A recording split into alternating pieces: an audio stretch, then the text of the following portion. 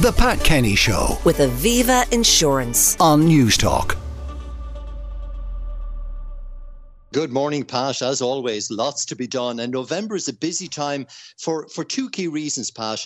First of all, the planting of bare root plants. So these are hedging plants and apple trees and broadleaf trees that can be planted literally from the field. So the nursery men will be lifting those and they'll be available in your local garden centres and nurseries for planting. A busy time for hedging. If you're thinking of putting in some hedging for privacy, shelter, this is a really good time because the plants of hedging plants will continue to grow right through the winter, leaving for a stronger plant as we come into spring. And also the planting of tulips, Pat. So November is a busy time, particularly for the tulips. We plant them late in the season. So if you want some nice spring colour from tulips in April and late and early May, then plant them up at this time of year in pots and containers or out in the garden soil.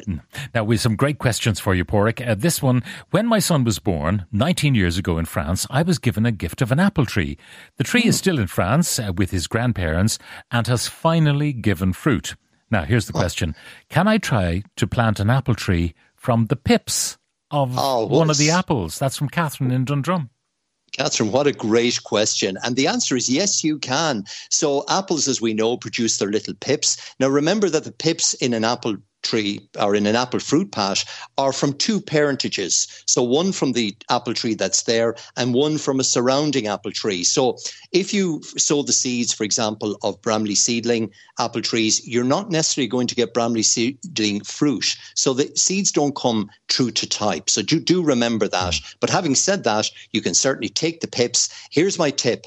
Put them into the fridge for at least 6 weeks in some kitchen roll. They need a chilling effect. You've got to simulate the kind of winter chilling effect. So put them in for at least 6 weeks into some kitchen roll in your fridge and then sow the seed sometime around December, maybe mid-December, early January. The seed can be sown indoors on your windowsill.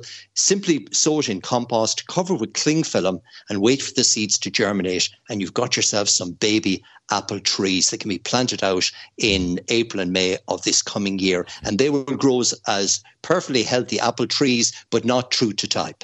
And tell us, how long before you get apples? It could be another 19 years, Pat. A better way, maybe another tip would be to take a piece of wood. If you can do that, if you're visiting France and you can bring back a piece of wood in late winter, early spring, you can actually graft the stem onto an existing apple tree that you might have here in Ireland. So that's two ways of propagating the tree, and it will come true to type. Next question. I planted some echiums. Do I need to protect them over the winter?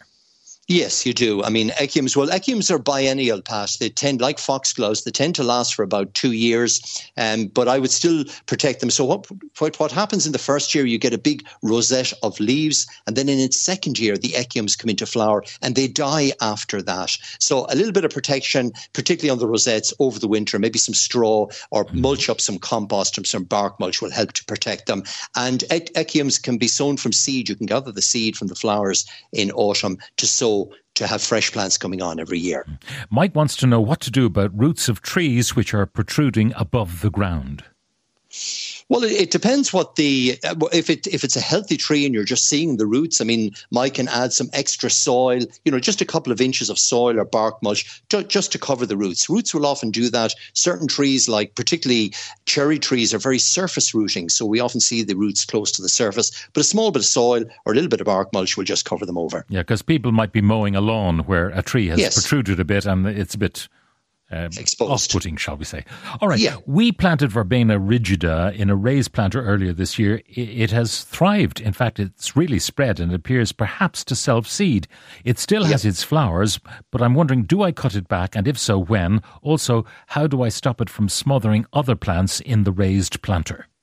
Well, this particular variety of Verbena, Pat, rigida, is a low-growing variety, but it tends to spread. So it's a plant that you must give room to. Now, having said all that, it's actually frost tender. So if we get a very, very cold winter, that plant will actually die away. So my advice really is to pick up some of those little seedlings. The listener mentioned they sold some little seedlings of the Verbena, maybe around the mother plant. Lift those, pot them in small pots, keep them in your greenhouse or tunnel, or maybe in a garage on a spare window for the winter, and protect them from the frost. So it is a variety that is frost sensitive. So if we get a cold winter, you're actually going to lose the mother plant, the large plant, unless you lift it and bring it into a greenhouse to protect it from the frost. Yeah. And what about the idea, if you're not in a frosty area, although most areas get some frost, cutting it back? Well, yeah.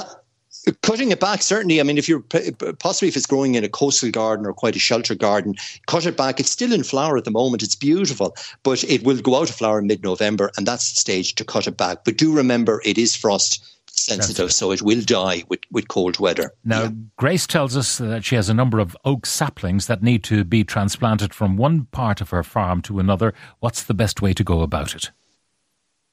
Okay, we'll wait until the oaks drop their foliage. Now, do remember that oaks are poisonous, so be careful where you're planting them in terms of livestock and animals and so on. So do remember that both the wood and the foliage of oak is poisonous. So be careful where you plant them. But the time to move plants, particularly deciduous plants like oak and many of our broadleaf trees, is mid-November. So wait for the leaves to drop as they're dropping at the moment and simply dig them up and transplant them, and they'll be perfectly fine. We have Buxus blight on our Buxus hedge. Bushes are about 2 feet high. I got top Buxus health mix to treat and control and prevent the blight. With fear of frost, should I avoid chopping the bushes back and just spray the bushes now on the next mild, sunny, fine day, then cut back in the spring and treat again? Can I use top Buxus health mix on my strawberry trees that have fungal infection? 2 questions from Seamus and Kerry. Well, Seamus has answered his own question in the first instance, Pat, with the boxwood. So leave the pruning of all boxwood until springtime, until certainly as we go into March and early April. Apply the Buxus health mix. That's a very good idea. That's a fungal treatment that will stop the spread of box blight. So that can be applied on the next dry day, and then reapply in springtime and do the pruning in March. In terms of the strawberry tree, this gets these purple fungal diseases. The top bucks really isn't the best treatment. My advice is to use Fungus Clear, which is a systemic fungicide and far more useful at controlling the disease on the strawberry tree.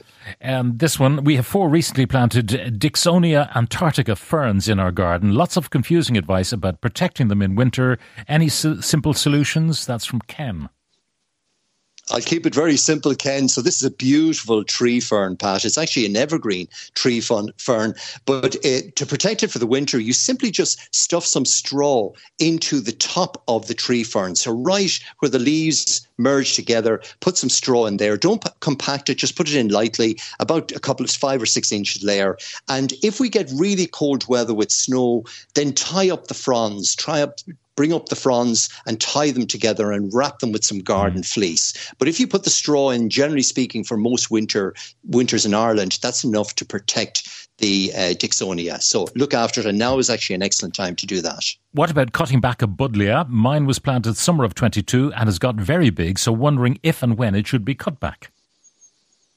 Yeah, so buddleias do, Pat, they grow really, really fast. I mean, anything up to 6 feet of growth per year. This is the butterfly bush, a beautiful plant. The pruning is done in March and April. Having said that, you can do a light bit of pruning now. If you're fearful that it might get wind rocked or damaged in the winter, take off maybe 2 or 3 feet off the top of the buddleia plant, but do the heavy pruning then and to St. Patrick's Day. Mid-March is an excellent time to cut back buddleia.